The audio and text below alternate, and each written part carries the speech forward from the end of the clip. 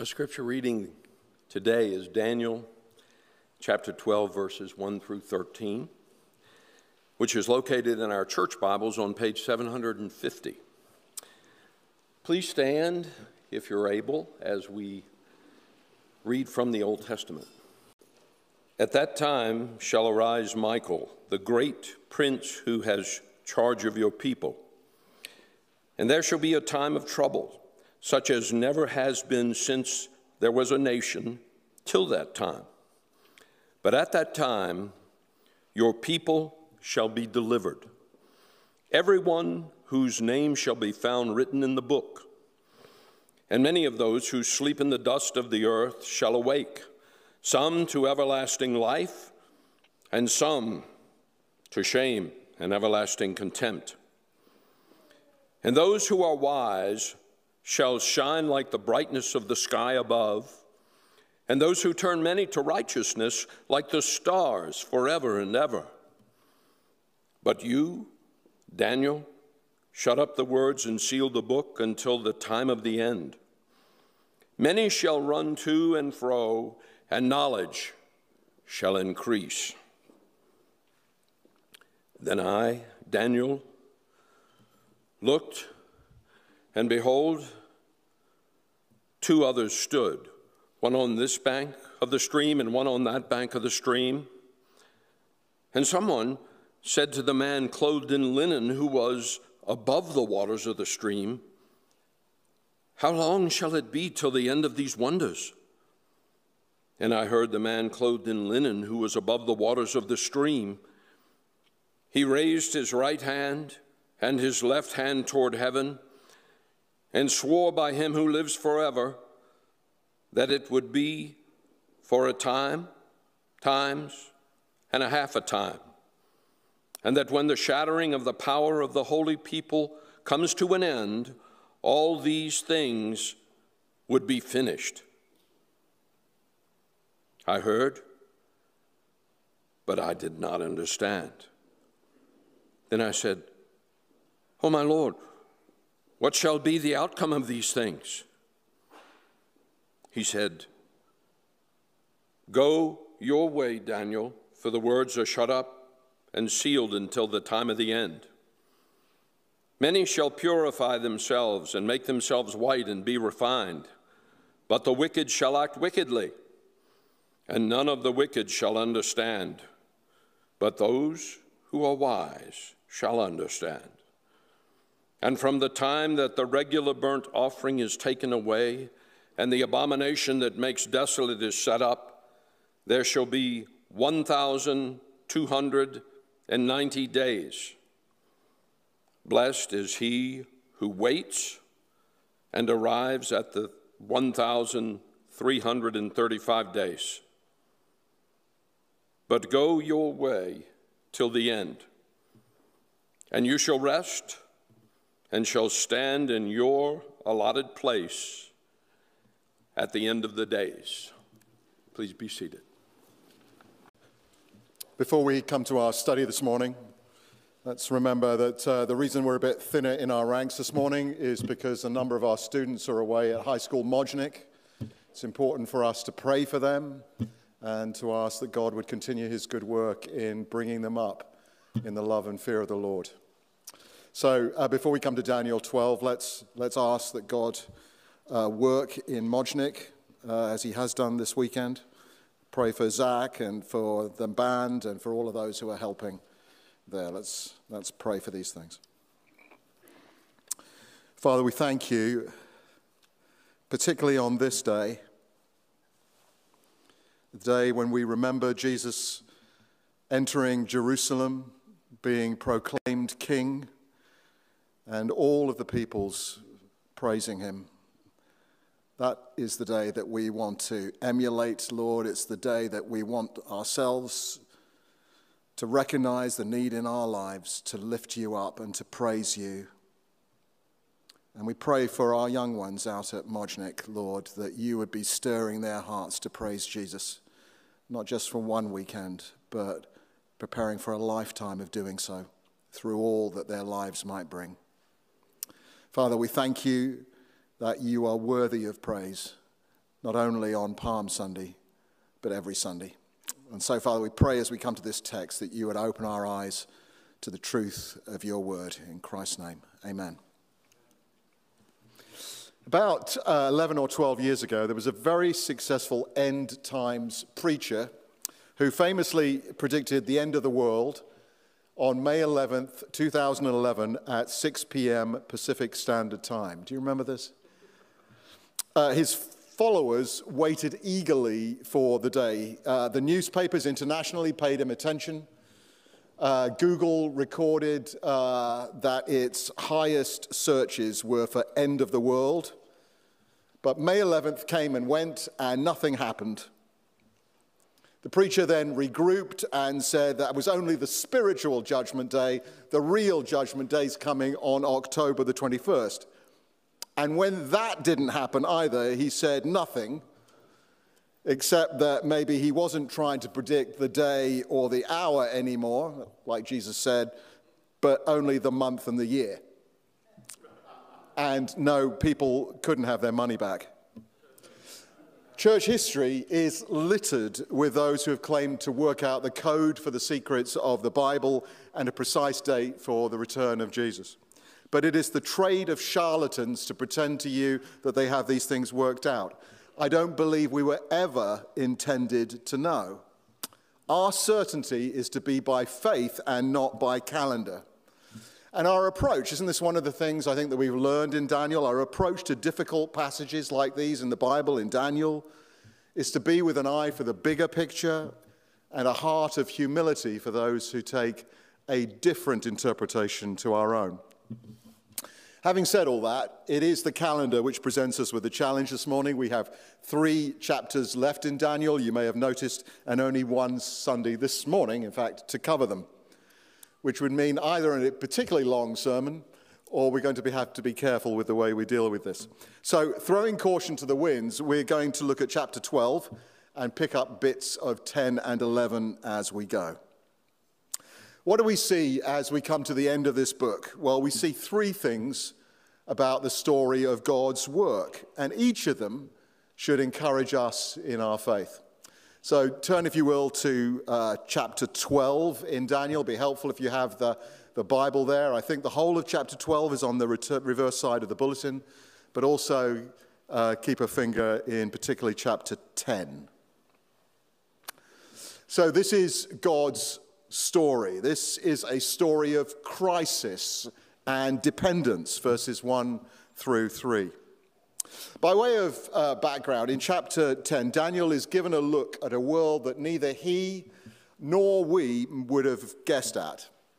It is an invisible, parallel world where a spiritual conflict is raging between the forces of the kingdom of heaven and the forces of the kingdom of darkness. And what is striking as you read in chapter 10 is the description of the spiritual beings there. The description is in geographical terms. So the prince of Persia and the prince of Greece, they have been opposing these spiritual beings, the unnamed person who's been speaking to Daniel. And this other figure, Michael, one of the chief princes as he described, is your prince, we find out in verse 21. He is the prince, the angelic being who has charge of Israel. And he too has been part of this conflict behind the scenes. And notice these beings have been given an authority which seems to correspond to human political regions. We only have the barest of glimpses here, not nearly enough to construct a theology of territorial spirits. What Daniel knows, what he needs to know here is plain, and that is that as soon as his prayer was prayed, it was heard. There was only a delay in the answer because of kind of blocking action on the behalf of these opposing powers. This scene brings lots of pictures to mind. Maybe it does for you too. I've been thinking this week of this sculpture, which I used to visit when I was a boy. It's outside one of the cathedrals in the middle of England. It depicts the scene in Revelation 12 when Michael, the archangel, the leader of the armies of heaven, defeated the old dragon, Satan himself, and Satan was driven out.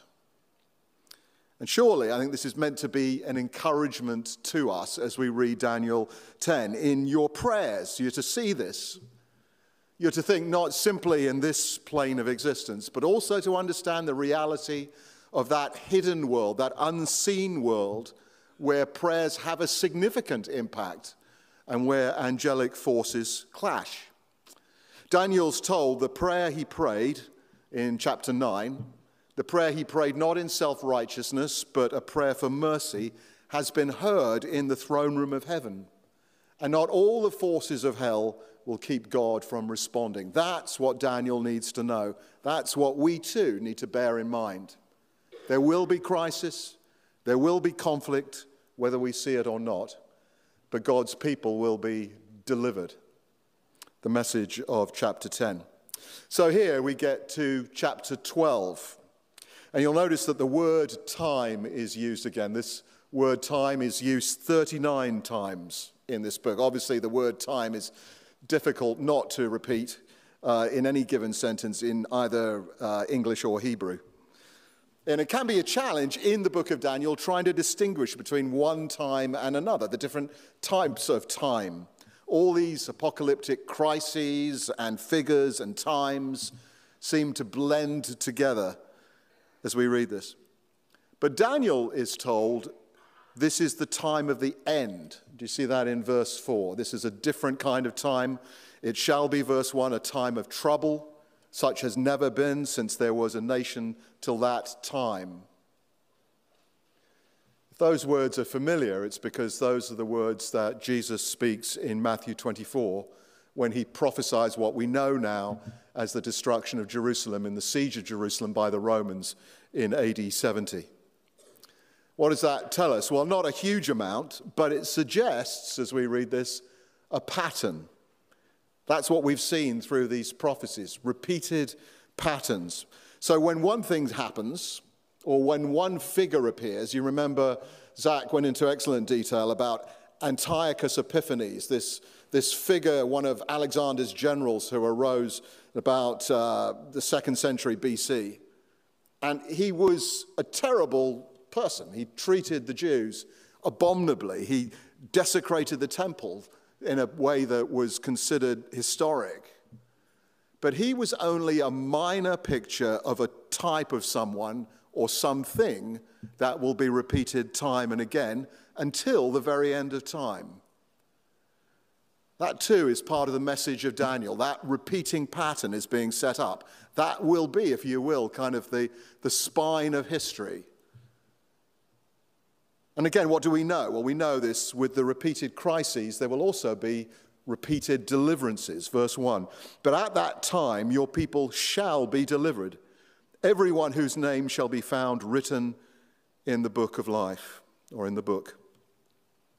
If you ever get scared at what's happening to you, or you freak out about what's going on in the world, and I imagine that that's quite often nowadays if you're watching 24-hour news, I find it's helpful to say, okay, what's the worst that can happen to you right now? What is the very, very worst thing that could happen? I'd advise you not to dwell on it, but focus on it for a moment, because right after that, you need to say there is deliverance for that too, that thing you just thought about. So in verse 2, what do we see here? Well, we see that for the very worst thing that any of us can think about, there is deliverance for that. This is the first and only unambiguous reference to the resurrection of God's people from death, physical death, and then resurrection to life everlasting in the whole Bible.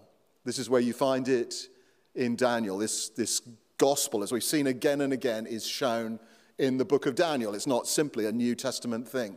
This is the Christian hope, isn't it? Resurrection to eternal life. It is deliverance. If you're looking for security and reassurance, this is what the Bible has to give you. That hope of eternal life where we will never be separated from the Lord nor from each other for eternity. And we may as well remind ourselves of it on the brink of Easter. In this life, notice, it's not going to be a deliverance from conflict or a deliverance from disease or a deliverance from suffering or a deliverance from heartbreak. None of those things is promised. But it will be a deliverance from this life into the arms of the one who we find out here says he loves you because your name is written in his book. So even the very worst thing that could happen to you, the Bible says, has been disarmed. It has already been defeated because of Jesus. And that, my friends, is our hope and our daily antidote to the worries that will come. So this is a story, very practically, of history and of crisis and deliverance. Secondly, this is a story of turbulence and composure, verses 4 through 8. What does the future look like? Well, this is what Daniel is told in verse 4a. Many shall run to and fro, and knowledge shall increase. In other words, the human race will continue to do pretty much what we've seen it do for the past 5,000 years of recorded history. If you thought the information age was new, you need to catch up. This has been going on forever. Humanity, for as long as we've been given, will spend its days in frenetic activity, running to and fro, chasing this answer, that solution, that new bit of knowledge, or that other one, forever, for all the time we're given. People will scurry about desperately trying to find information in their own power, but ultimately they will fail in their attempt and produce from it precisely nothing useful. I was struck by this by one writer who wrote of their life shortly before they died. This was their conclusion for the life they'd lived. I have only plowed water. You think of all of those people who go into offices day by day, who run in the rat race of our lives, who just try to keep going, who are fighting for their value without knowing why. That is the human race at work. But you, by contrast, verse 4, Daniel, don't you be like that. Shut the book and seal it. It's important we understand here about this idea of a seal. What a seal does is it keeps things intact. It keeps things unaltered. So Daniel's not being told to hide the promises here. It's a bit late for that. The Bible has been published. People have read this. He's being told, rather, to hold on to them, to keep them intact. That's what a seal does. And as the scene returns here in verse 5 to this supernatural figure above the river who's been speaking, he's now joined, you'll notice, by two others. This is the question that Daniel strains to hear. And again, it has to do with time. This is verse 6 and following. How long will it be then till the end of these wonders, someone asks. And I heard the man clothed in linen swear by him who lives forever that when the shattering of the power of the holy people comes to an end, all these things will be finished. When will that be? What time and date? Well, a time, times, and half a time. I heard, Daniel says, but I did not understand. Let me put it to you. If Daniel didn't understand, it's not given to us to understand these things either. Notice an answer isn't even given to his direct question that he asks at the end of verse 8. What will the outcome be? What will the end of all these things be? And of course, we are but flesh. We are desperate for answers. We think, at least I do some days, it would be great to know what's happening this week. But would I really want to know? Do I really want to know how my life is going to go?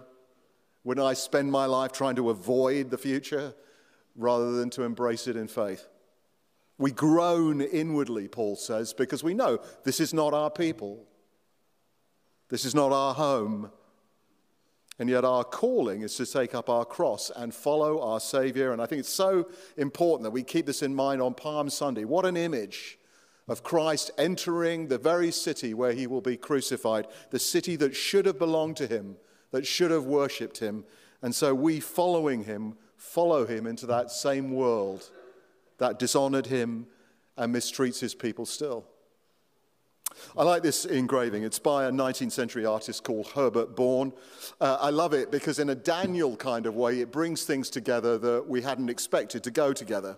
It is true of life. I don't know if you can make it out entirely. The scene here is depicting Christians in the Roman arena. In fact, we had to make some of it a bit more obscure.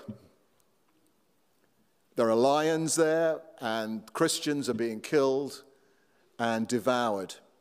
But there are also, notice, what we hadn't expected at such a moment, because we don't know how God could be in such a place at such a time, because surely this is outside of God's plan. But here are angels watching over them as they suffer for holding the name of Christ. There's an ordained purpose to it.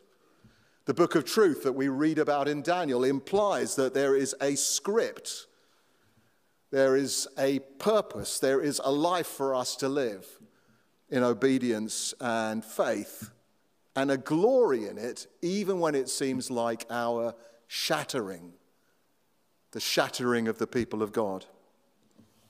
I don't know about you, I tend to restrict the rewards for Christian suffering to direct persecution. I tend to carry around a kind of mental wallet with a photo in it of one day me being eaten by lions, wearing a suitably British pit helmet at the time. I don't know if you have your own images of persecution, but I think I've persuaded myself that all other grades of suffering really didn't count, that the rest was just menial and mundane and is what everybody goes through. But over the years, I've come to revise that opinion because I think God really does make all things count. Paul writes to the Philippians, "For to you," he says, "for you, the common people of the church of Philippi, it is given in the behalf of Christ not only to believe in him, but also to suffer for his sake." You know, most of us, at least for me, I feel like, if I'm honest, I will say when I hear of somebody else for whom some tragedy has come, I think, well, thank heavens I missed that bullet. Thank heavens my number didn't come up. But the biblical picture is of this, that if you belong to Jesus, you will suffer. At some point, you will suffer for his sake. You will suffer because to be part of the church means being loyal to Christ, and being loyal to Christ means that you cannot be always popular, and you will suffer in this world. We won't all suffer at the same time or in the same way, but we will, in one sense, all suffer together as we support each other as a community of faith. If you're struggling with a disease which brings you constant fear, or perhaps constant pain, or if you're terribly wronged, if you've been wronged, and you bear the scars of that abuse and it's never gone away,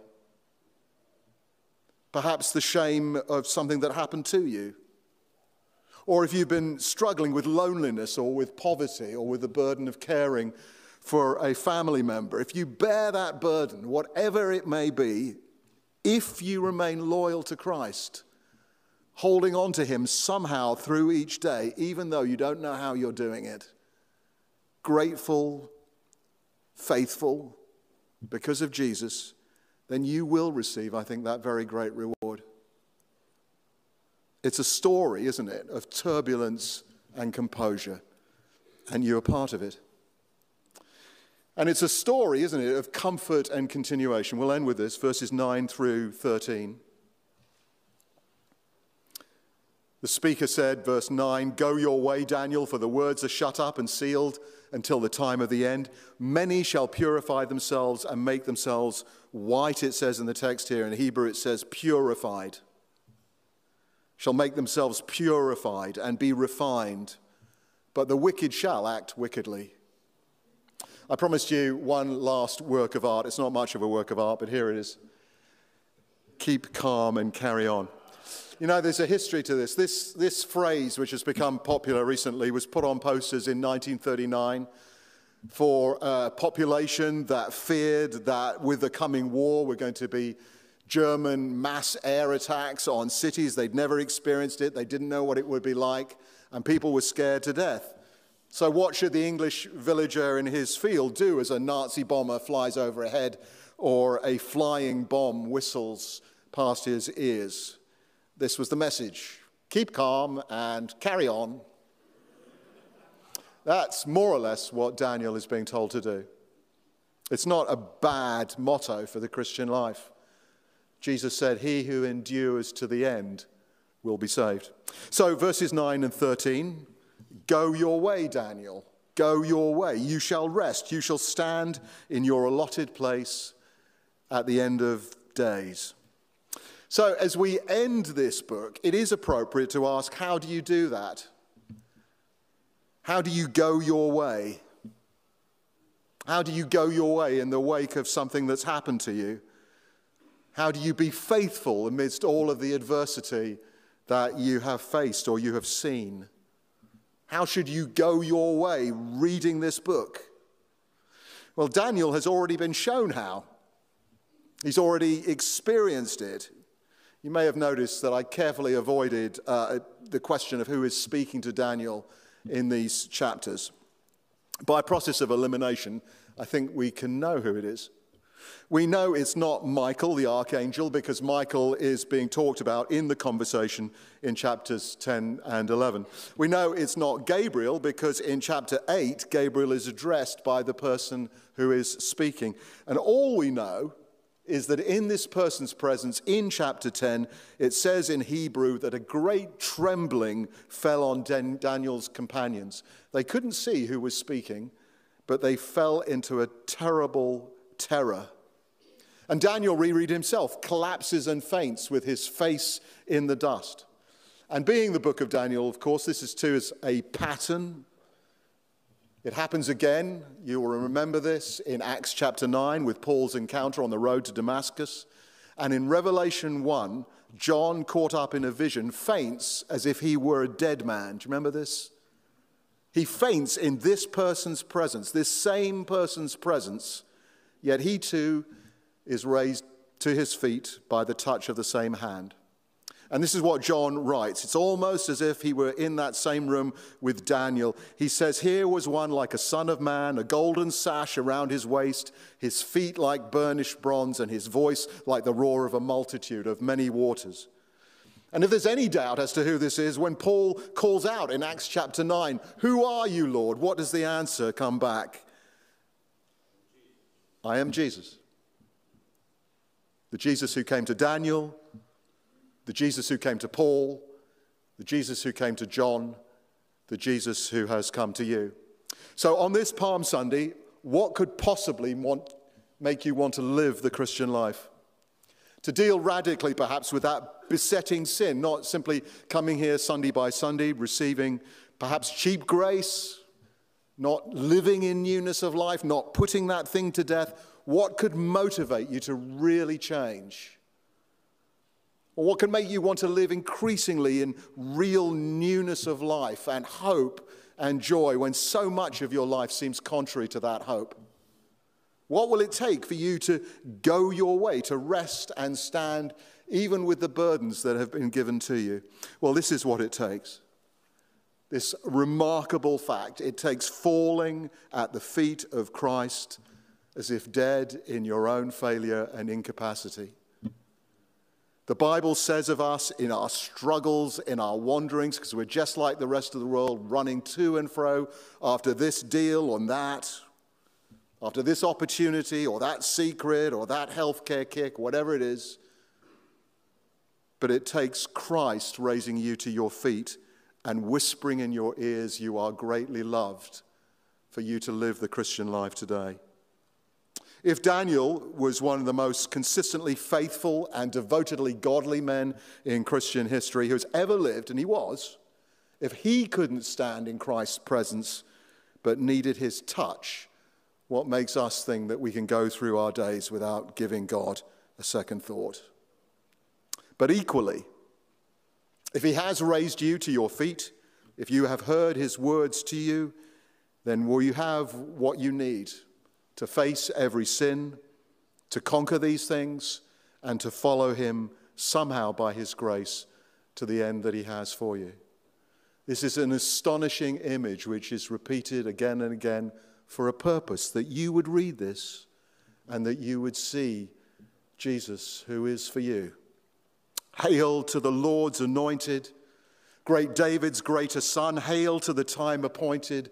his reign on earth begun. He comes to break oppression, to set the captive free, to take away transgression and rule in equity. So here it is. This is the way that Daniel ends, with Christ, our comfort and our continuation this Easter. Let's pray.